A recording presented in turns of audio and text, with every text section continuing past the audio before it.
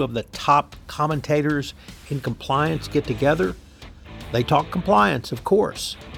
This is Tom Fox, and I'd like to welcome you to the newest addition to the Compliance Podcast Network, Two Gurus Talk Compliance, where I'm joined by my friend and colleague, Christy Grant Hart, as we talk compliance and review some of the other top commentators in compliance as well.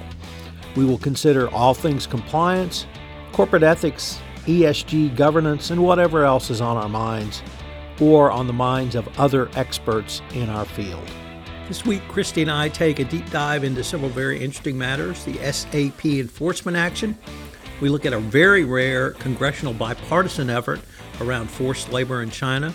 We take two looks at the McDonald's decision from the Delaware courts and its fallouts, as well as an appearance from Florida Man. First, a word from our network sponsor, Ethico. In the intricate world of ethics and compliance, each second is precious, and slow case closures are more than just delays, they're missed opportunities. Enter Ethico. Our solution revolutionizes case management, cutting case closure times in half and turning every challenge into a chance for improvement.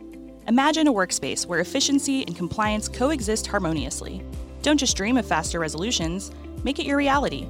Visit ethico.com/CPN today to book a demo and dive into our exclusive white paper by Tom Fox, 2023, The Year in Compliance. Empower your team with the tools they deserve. Welcome to the Two Gurus Talk Compliance podcast with me, Christy Grant Hart. I'm here with the one and only Tom Fox, and this week we're covering corporate compliance officer or potential compliance officer liability in light of recent cases, the first shots fired against ESG and DEI in proxy battles, the DOJ's puzzling behavior in the SAP enforcement action, and Florida Man's bizarre following of a TikTok trend that landed him in jail. But first, Tom, how's your week been, and what do you think is the most interesting development? Well, I am actually in Florida. And how many Florida men have you come across so far? Well, that's the thing. I hope I don't become a Florida man. Well, we're excited for your tales from Florida by the time you get back. So it's nice to see you in Florida. And hopefully you'll have a really good trip there. Indeed. So let's first start. Up, yes, I want to talk about, I'm going to do it in a couple of different ways based on a couple of different articles, but I'm going to start with the article that about the most recent and indeed the first case to interpret the duty of oversight for a corporate officer from the Delaware court. And that involves Segway. Many people will recall that company for the motorized transport, and their president were sued. The company lost quite a bit of stock value, and of course, the inevitable shareholder suit was filed. And the court first said, I think correctly so, that the McDonald's duty, which flows from Caremark, is one of the highest duties there is, because it's basically business judgment. And if you take information in, even if you make an incorrect call or make a mistake, that's not going to violate your duty of oversight. Your duty of oversight requires you to have a reporting system so that you get the information and then do something if you get that information. Now, the do something can be decide to do nothing, or it can be take an action. So it's a high burden, and the court found that the president did not violate her duty of oversight. So that part was interesting. And we have both seen an expansion of Caremark cases, I think starting in about 2015 or 2016, but maybe it was 2017 with Blue Bell Ice Cream. And then Boeing and a couple of other cases really brought Caremark more to the forefront and prominence. But in those cases, we literally had boards. In the case of Blue Bell, a food product company with no food safety committee on the board, no one even looking at it. And in Boeing, we had the board being told by management after not one but two crashes of the 737 MAX Don't worry, be happy. And the board didn't do anything to gather their own information, even though I think it was pretty clear management was, outright lying to them. And then we had last year, we talked about the McDonald's decision, which was, in my part of the world, one clear legal truism is bad facts make bad law. And in McDonald's, we had a huge case around sexual harassment and sexual assault, including allegations against the CEO and the head of HR, which McDonald's called the chief people officer. And he was alleged to have not only covered up sexual harassment and assault, but engaged in both. So it was as bad a fact as you could get. And the court created a duty of oversight flowing from Caremark. And so many of us, and two people on this podcast explicitly, wondered aloud what that would mean for corporate compliance officers. And now we have one answer. And the answer is not, quote, not much, because it is much. But the answer is, if you have a reporting system and if you get red flags, you have to respond to those red flags. And so I don't find this opinion inconsistent with the duty. And I don't think there were any naysayers around the original McDonald's decision, but it came out just after the DOJ had created the CCO oversight requirement for DPAs and NPAs, not oversight of certification. So we wondered how this was going to put additional pressure on CCOs, and now we've seen one answer.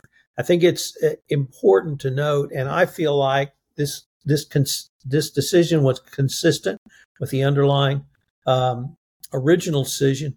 But also, Christy, the thing I would, for our non-lawyer listeners, the courts ebb and flow on doctrines, and they ebb and flow on whether it's a tort doctrine or whether it's a Delaware court talking about a board of directors or officer's obligation. So it is not unusual to get decisions that may on face seem inconsistent, but in reality, they are consistent, and different judges come to different conclusions. And when you have a trial to the court, like you do in shareholder cases in Delaware, you're certainly going to have a different perspective from each judge. So I didn't find this case earth-shattering, but because it was the first one after the creation of the duty, I certainly thought it was something that every CCO and indeed corporate officer should study so that they can fulfill their obligations. Did you have any thoughts maybe differently on it?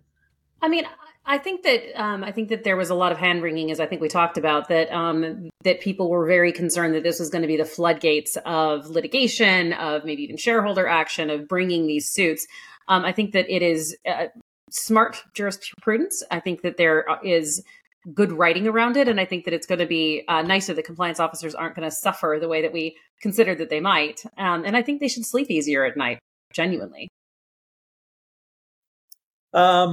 Christy, what are the 6 hottest letters in corporate America? Well, they may be cooling, the 6 hottest letters in corporate America, Tom. So we are going to talk about some of the backlash against ESG and DEI. So for those of you who are not in the middle of the alphabet soup today, ESG stands for environmental, social, and governance, and DEI stands for diversity, equity, and inclusion. The two acronyms frequently spoken together in certain media and politicians' circles as woke corporate initiatives.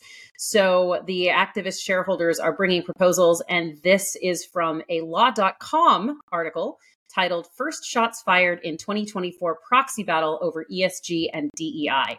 So this article looks at the shareholder proposals filed to evaluate or stop ESG and DEI programs at corporations and the public pressure to do the same. So this was actually really interesting to me. The activist shareholders are bringing proposals at places like John Deere. So Deere & Company, maker of farm equipment and John Deere brand tractors, that great green and yellow. The shareholders are arguing that Deere's ESG-related initiatives are contrary to the core business run by its customers. So for instance, if Deere is advocating for creating wind and solar power, that requires land, which may then not be agricultural anymore, removing the need for the Deere tractors. So the center that filed that proposal is planning similar shareholder proposals at ExxonMobil, Conoco, and General Motors. Well, how's it going so far? Not too well for them. So EY reviewed the results of anti-ESG initiatives and found that only 2% of shareholders typically voted against those programs. And that there is no doubt that ESG is currently under the microscope, though, as a recent Wall Street Journal article that I almost used highlighted the move to words like sustainability and corporate responsibility to avoid that ESG moniker. The Law.com article also tackles shareholder proposals against DEI initiatives, and that also includes John Deere. There's a newly filed proxy statement that asks the board to commission an audit looking for the effect of the company's DEI policies on, quote, civil rights, non-discrimination, and return to merit, unquote. The article notes that companies have been weighing the risks of a lack of diversity within their workforce with the legal and reputational risk of aggressive DEI programs that favor underrepresented groups. So actually, the article's tone is actually pretty positive for the future of ESG and DEI as more of these shareholders' initiatives fail. And institutional investors with large shareholdings are typically in favor of ESG and DEI programs. So these small shareholders are less likely to succeed in this. But regardless, ESG and DEI are definitely taking a beating in the press, in politics, and at many companies in this spotlight. So ESG and DEI were, in fact, the 6 hottest letters in the English language in the last couple of years, certainly in our world. But we're now seeing articles, not just in the Wall Street Journal, but the New York Times and Law.com talking about the shift from using these letters to talking about this in a different way. Tom, do you think that this backlash is short-term, long-term? Is it going to stop these programs? What do you think? So I think it's definitely short-term. The reason I say that, Christy, is properly seen, I believe ESG is about business process. And that although each letter has certain components under it, whether it's an E, the S, or the G, it's about having an overall business process that looks at each one of these in a holistic way that was not done previously. Now, you can take it a different approach, which is what the Department of Justice did in 2020 with the 2020 update to the evaluation of corporate compliance programs, where the first time the DOJ said chief compliance officers in a corporate compliance function must have access to all data silos in a company. And that's what ESG is. Somebody, whether it's a head of sustainability, whether it's a head of ESG, whether it's a board committee, whatever it is, they are for the first time having access to data across every letter and every program under ESG. And I think it will only make corporations stronger. It will only make corporations better because for the first time you have a holistic view. You'll have better risk management. You'll have more efficient business processes because you have better corporate governance. So I see it as a corporate governance business process approach. And for that reason, I think it's around to stay. The naysayers and magma hat wearing doomsayers are just dead wrong. And their proclivities for discrimination are well known. So corporations see benefits to it, and if it benefits a corporation, they're going to continue to do it. It really doesn't matter what they call it. Absolutely. Well, let's go back to oversight again, since that's really what we've been talking about. We got a couple of themes on the program today. Oversight is one of them. So, Tom, what do you want to take on this next McDonald's review? So this next McDonald's review was a very interesting article from some lawyers at Hughes, Hubbard & Reed. And this came out before the decision we referenced in our first story. But what they talked about was, and I know these lawyers, and they focus some of their practice on sanctions and export control. And so they took a look at sanctions and export control at the board level based upon the McDonald's case, but that's just Caremark. So the obligations of boards of directors have increased because of the greater ubiquitousness, if I think that's a word.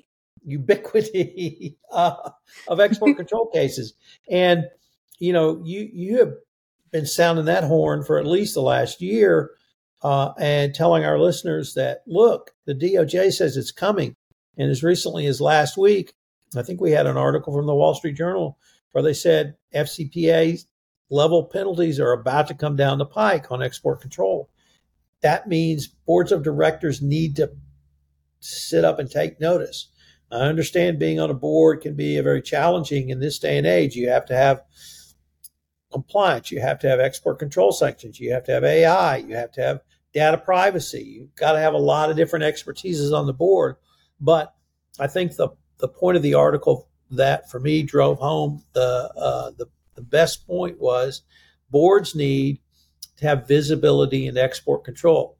Now, if I could maybe flip it to the head of export control, they absolutely love it because they're telling me and have told me literally, or have told me over the past year that literally for the first time they are in front of the board because boards read the newspaper. Boards read about the Uyghur Forced Labor Prevention Act. Mm-hmm. Boards read about the Modern Slavery Act, and they are well aware that the company could be put at both reputational and financial risk if they don't look at that. So export control is another risk.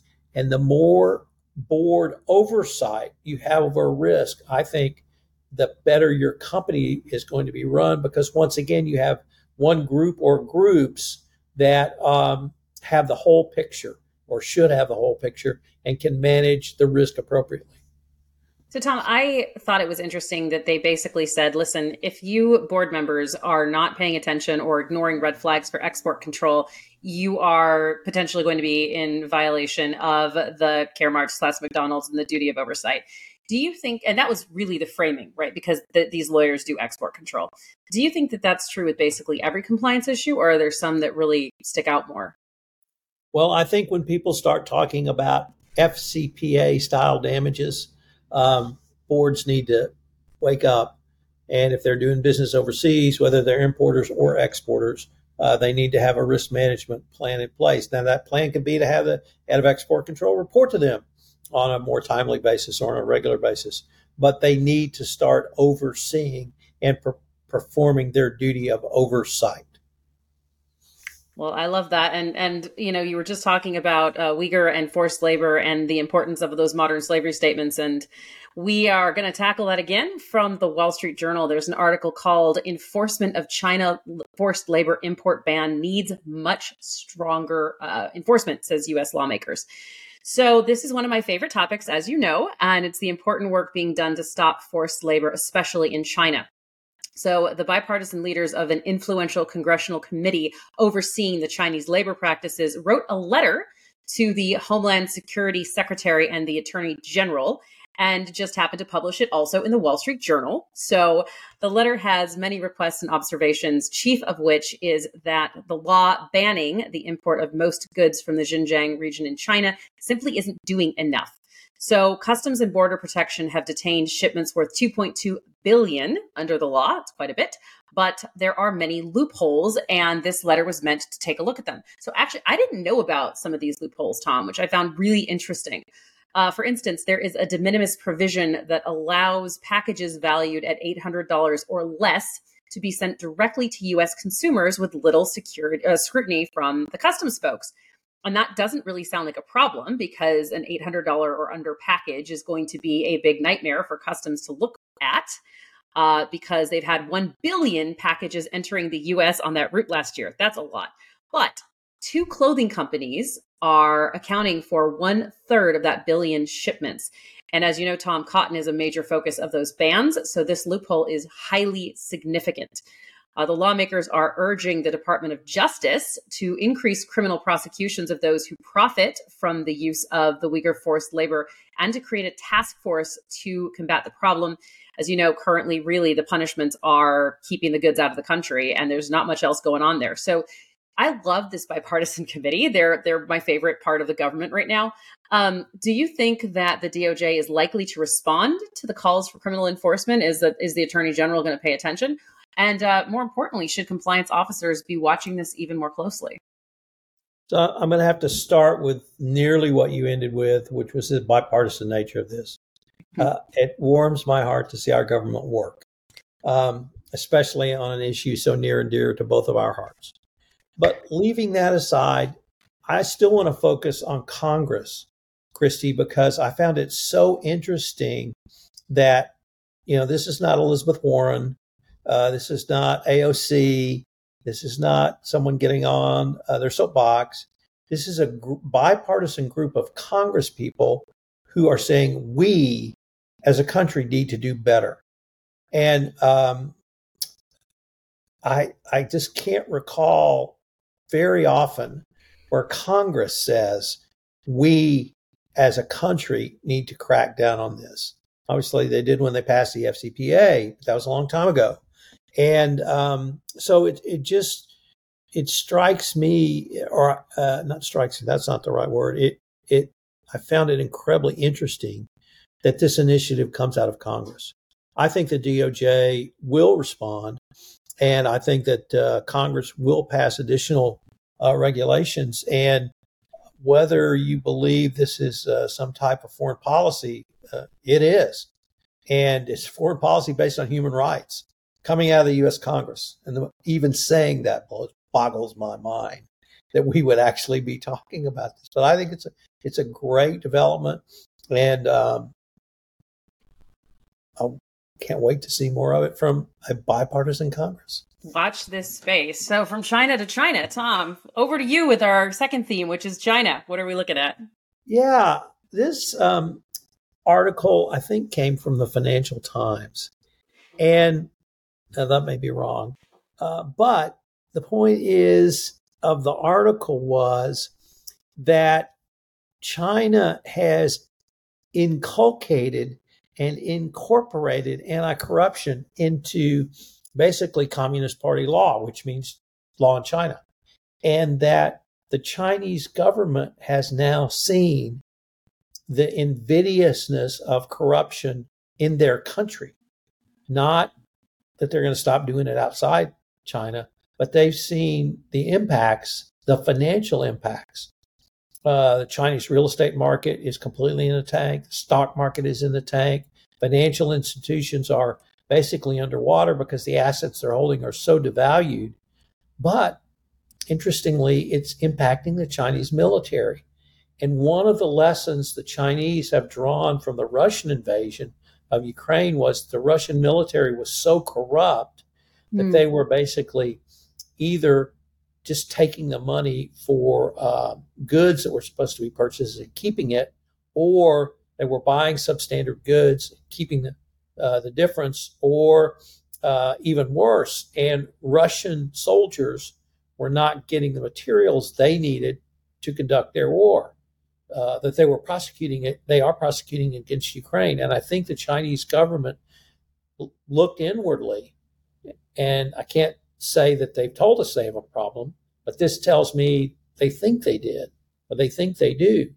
And I have to applaud any government that says we're going to fight corruption, whether it's a communist government or not, whether, it's not Red China that we were fighting in the 60s, and they may be a foe, they may be a competitor, maybe somewhere in between. But them recognizing the invidiousness of corruption to their own economy, that to me, Christy, is a huge step forward. Well, interesting that so the article was written by Reuters, and one of the things in the article that it noted was that China has actually moved up in a good way. Yes. The corruption perceptions index score by 6. The United States has gone down the wrong way. But it's interesting that China's actions and activities have truly changed global perception, at least to a certain degree. Do you think that things are different now? You've been doing this a long time. Well, I think the Chinese government thinks things are different. And they see something that is concerning enough to them that they are taking action internal to China. We'll take it. We'll take any win we can get in the corruption fight. So that's good stuff. And so let's shift gears out of China and come to South Africa, Indonesia, and a host of other African countries. So it is the latest blockbuster FCPA enforcement action, and we're always happy to see those around here. This one is against SAP, also sometimes called SAP. I'm going to call it SAP, and it is a doozy. So the article I'm focusing on about this, there were proliferation, but I really wanted to focus on Michael Volkov's take on it. So he did a 3-part article, and I'm going to talk about his points in part 3. Now, SAP paid $220 million because between 2013 and 2018, it made improper payments to officials at state-owned entities in South Africa and Indonesia to secure and retain software and professional service contracts with those entities. Now, those bribes were prosecuted by the DOJ. They were made directly through third-party intermediaries. Amazing, right, Tom? We've never heard that before. Took the form of cash, political contributions, luxury goods, and shopping trips for government officials and their family members. SAP made off with about $100 million in profits. Can I just make a side note here that this is between 2013 and 2018, and the SEC action I'll talk about in a moment was 2021 to 22. When we do training, the number of people who say, oh, that would never happen. You can't take luxury trips with a spouse and go on shopping. Yes, it is. It is still happening. Look at this, people. Okay. So the SEC had a resolution in here as well, covering conduct in Malawi, Tanzania, Ghana, and Kenya related to bid rigging and corrupt payments to those government officials between 2014 and 18, and in Azerbaijan with improper gifts to the government officials with the state-owned oil company. That's the 21 to 22. So Mr. Volkov's article uses the word puzzling. He says that these resolutions from DOJ are puzzling, and I'm really excited to get your take on this, Tom. So he notes that the DOJ recently has begun walking back, at least in action, on its positions regarding targeting recidivists with higher fines. So he notes that the SAP resolution totaling that $220 million was actually far below what should have been paid, since SAP had previous enforcement actions by the SEC in Panama and the DOJ relating to Iranian sanctions violations. So instead of heavy penalties, the case featured a significant reduction in fine, deferred prosecution agreement, our favorite, no monitor, no corporate monitor, and no individuals that have been identified for prosecution. So Tom, here's the controversial and fascinating quote from Volkov's article. It says, quote, DOJ should have acted with a bang. Instead, it closed out this case with a whimper. Do not kid yourself. DOJ is turning its focus and pulling back. DOJ is pulling punches, and the implications of this change in strategy is not fully understood. Unquote. Agree or disagree? Well, I disagree. Okay. And I disagree for several reasons. First of all, I find this enforcement action consistent with enforcement action starting in December 2022, that being ABB, which was a third-time recidivist, and had a fabulous result for reasons that were, I thought, very well documented in the settlement documents, the DPA. Then we had Albemarle, which you and I've talked about extensively on this podcast. And once again, we had ubiquitous worldwide bribery schemes with I thought, a stunning result from Albemarle. And I find that to be true, once again, with SAP. It's not that the DOJ's pulling punches. It's what are they telling us? And I think they are communicating several things with this settlement agreement. I took a very deep dive into this case. The SAP did not self-disclose. That lack of self-disclosure, in my calculations, cost them anywhere between $110 and $90 million in additional discounts under the current corporate enforcement policy, which has available a discount of up to 75% off the low end of the sentencing range. They did not receive that because they didn't self-disclose. The message to me is self-disclose. You can get some great benefits. But let's take a look at what SAP did to get this result. They extensively cooperated with the Department of Justice. They didn't do the super double secret Kenneth Polite need for speed cooperation. They just did the regular extensive cooperation, which is what's required under the corporate enforcement policy. But they also did the following. The remediation can be grouped as follows. They performed a a root cause analysis, a risk assessment, and a gap analysis. And you and I would probably say, well, of course they did. That's what you're supposed to do. But apparently many companies don't start with a root cause analysis with the following step, Christy. They tied the root cause analysis to the remediation. They tied the gap analysis to the remediation. And then after they did the gap analysis and root cause, they did a risk assessment and built their program around those three components of information. Number two, they greatly enhanced the compliance function at SAP. They increased the budget. They increased the headcount. They restructured the Office of Compliance to ensure adequate stature independence and direct access to senior leadership. They put in the appropriate policies and procedures and enhanced investigation and reporting. They completely changed their sales model. They eliminated third-party sales commission model globally and prevented all sales commissions for public sector contracts in high-risk markets. And finally, data analytics. Here, SAP expanded its data analytics capability to cover over 150 companies. I have worked in large corporations and had to deal with SAP for years because they're the biggest ERP software company in the world. And they obviously have a huge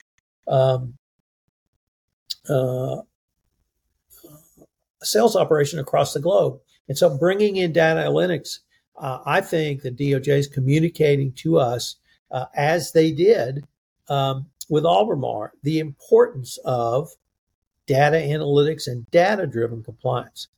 There was a lot of discussion around holdbacks, and not clawbacks, but holdbacks.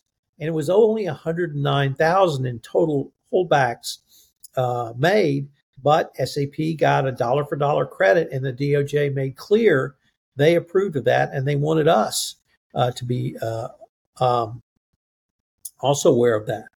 They did cooperate, as I said, extensively, and the lack or the missed between 90 and 110 million in discounts was a clear message to self-disclose.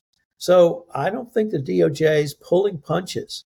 I don't think the DOJ is pulling back. I think the message is clear that if you find yourself in these situations, and this was bad, and if you read the facts, you're just going to get madder and madder and madder and madder. And I understand Mr. Volkov being upset with this, but I think there's a lot for the compliance professional to study in this. And I think the DOJ is rewarding the conduct that it wants to see. And that starts with self-disclosure. Of course, it means cooperation. But how you remediate is equally important. But it gives companies hope that you can make a comeback and you can make a significant discount. SAP had no, because there was no self-disclosure, the self-disclosure came from the South African press reporting on bribery and corruption by SAP, South African officials. And so SAP was in it, and they had to do the best thing they can. But ABB was a 3-time loser. And look Ericsson, what they got. Earlier, too? Yeah. Mm-hmm. And then Albemarle, once again, worldwide bribery schemes with compensation system that was set up that looked like it was, set up to pay bribes, and look what they were able to get. So I think the DOJ is clearly communicating to this, to us, what they want and what they expect. And if you meet those expectations, your self-disclosure will be met with a great reduction in your overall fine and penalty. All right. Tom has spoken, disagrees with Michael Volkov. Watch this space. All right. Let's go back to our second theme of the day. Our first themes have been China and the McDonald's, and our third one, which is export control. Let's talk about that, Tom. Tell me more about export control issues right now. So export control, I talked about them a little bit and highlighted that a top Commerce Department official has said that he expects more big ticket fines. Excuse me, this comes to us from the Wall Street Journal, the Risk and Compliance Journal. We saw some massive fines and penalties last year And we had Seagate, and prior to that, we had Huawei. I think we're getting ready to see when people start talking about FCPA size fines. I think we're going to see very large fines, and I think we could have some in the hundreds of millions up to $1 billion if they're serious enough, because this administration wants to make clear export controls is a major national security issue for the United States. All right. So, Tom, I'm a compliance officer. I've got limited bandwidth, limited people. I'm hearing that export control is going to get FCPA style fines. I'm hearing sanctions is the new FCPA. Do I shift priorities now based on these recent proclamations, or do I stay the course? What do you think? I think what you do is you elevate your export control officer who's been at a windowless sad job task, for the past 20 years. You bring them up to the light of day and say, what do you need? And you start screening the people you're doing business with. Export control is largely an exercise about what you're shipping. And that's well known because the Bureau of Information Standards, BIS, in the Department of Commerce publishes a book which tells you all of that. It's highly technical. You need an engineer's degree to interpret it. I have tried. For my sins, I was once an export control director, so I understand. But then it's, where is it going? Who are you selling it to? Who's the end user? Are there transshipments? And those are all basic due diligence questions. And the thing, Christy, that really strikes me is these are questions you probably should be asking anyway about your sales model. Who is it going to? Who's the end user? Oh, I had my biggest shipment ever to Dubai, to someone I'd never done business before. Gee, I wonder where that might go. Or Russia. Hopefully you're not doing anything that's getting into Russia, but you can see the government's interest in this. And I think that export control, with whether it's a reallocation of your due diligence capabilities or other, you can upgrade and uplift your capability, but absolutely you have to pay attention to this. Yeah, I find that a particularly painful area of compliance, and I've never been an expert in it and never will be. I can just go ahead and declare that. All right, so let's move on to some friendlier skies, shall we? And talk about what frequent flyer miles, I hope you got some today, Tom, on your flight, have to do with money laundering. Well, plenty if you are moving money between the UK and Dubai for nefarious purposes. So this story came to us from The Street, and it focuses on the fascinating case of an organized ring of money launderers with a penchant for Emirates Airlines. And you can't blame them, really. Emirates is known as one of the most luxurious airlines in the world, one that I haven't flown yet. I am definitely on that list. So it turns out that Emirates has a really big luggage allowance for first-class passengers, which it turns out can be used to transport cash in luggage. So how were these money laundering mules found? Well, in addition to DNA and fingerprints found on bags of money, always useful, the British National Crime Agency found one of the ringleader's frequent flyer accounts, which had racked up miles in a deeply unusual way in a rapid fashion. So they also found miles linked to the couriers, the mules, who for whom the flights were booked. And the British authorities found, this is amazing, that one of the people in the criminal ring was able to transport £3 million, about $4 million, on 2 trips between London and Dubai, and that another one of them was able to bring £4 million, about $5.33 million, using 12 suitcases during 3 trips. That is some very heavy luggage, Tom. I mean, who knew that your frequent flyer miles could be used against you? Well, Emirates is a great airline. Everyone should fly it, and you should fly into Dubai. But just remember, when you land there at midnight and they say the temperature's down to 100, they mean it. Yeah. Celebrate. It's down to 100. All right, Tom, I have an answer to the question posed by your last article, and I feel it strongly, but go ahead, ask the question. What does this author think? Sure. So we had an article about, is it time now for a federal data privacy law? Well, the answer to that's yes. But go back to our earlier discussion about this wonderful bipartisan effort from the U.S. Congress around Uyghur forced labor and other forced labor in China. Well, unfortunately, that bipartisanship ended when it comes to federal data privacy. And frankly, I think it's because there are many disparate interests around data privacy in the United States. Obviously, individuals have an interest in data privacy, but not the interest that perhaps individuals in the EU or the United Kingdom have. Employers have a much stronger lobby in the United States and are able to probably fight any type of federal data privacy law. Interestingly, I think it was Amazon was fined yesterday in the EU for keeping metrics on how long it took employees to scan packages, how long their breaks were. Well, that's standard in the United States, and it has been for a long, long time. And I guess I'm not offended by that, but they certainly were offended in the EU, and they said not only is it we're going to fine you, it's illegal and you have to stop.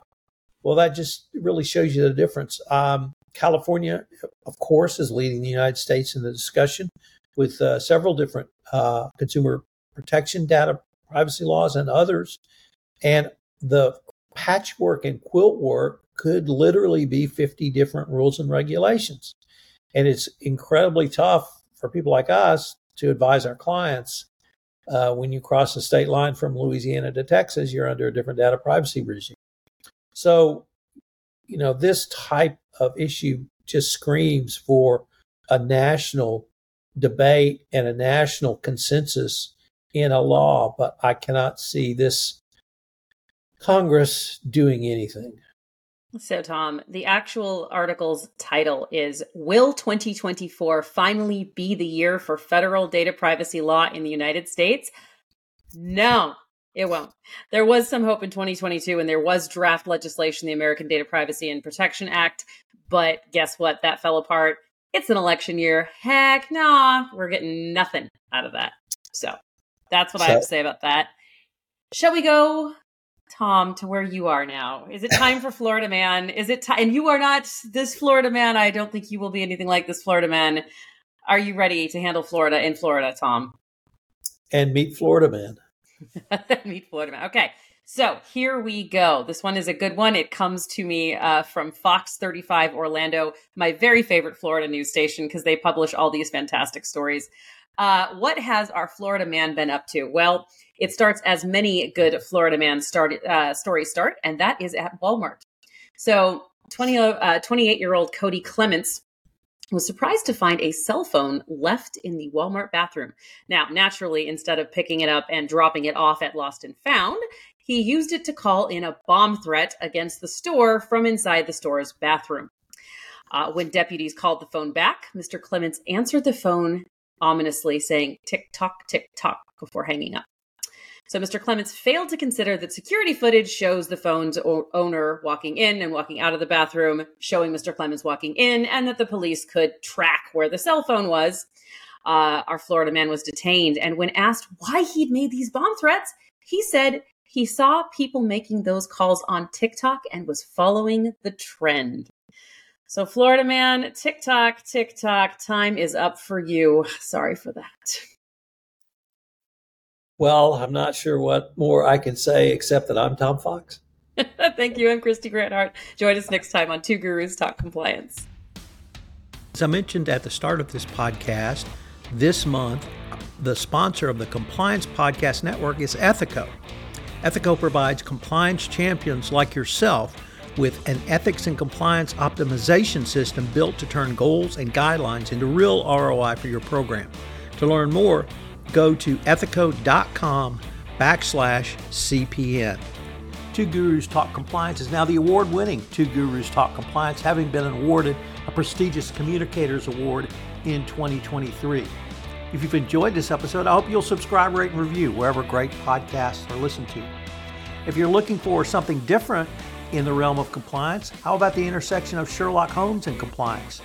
If so, check out my new series, The Adventures in Compliance, where I'm going through every Sherlock Holmes short story and novel. This week, we began on the return of Sherlock Holmes. Thanks for listening.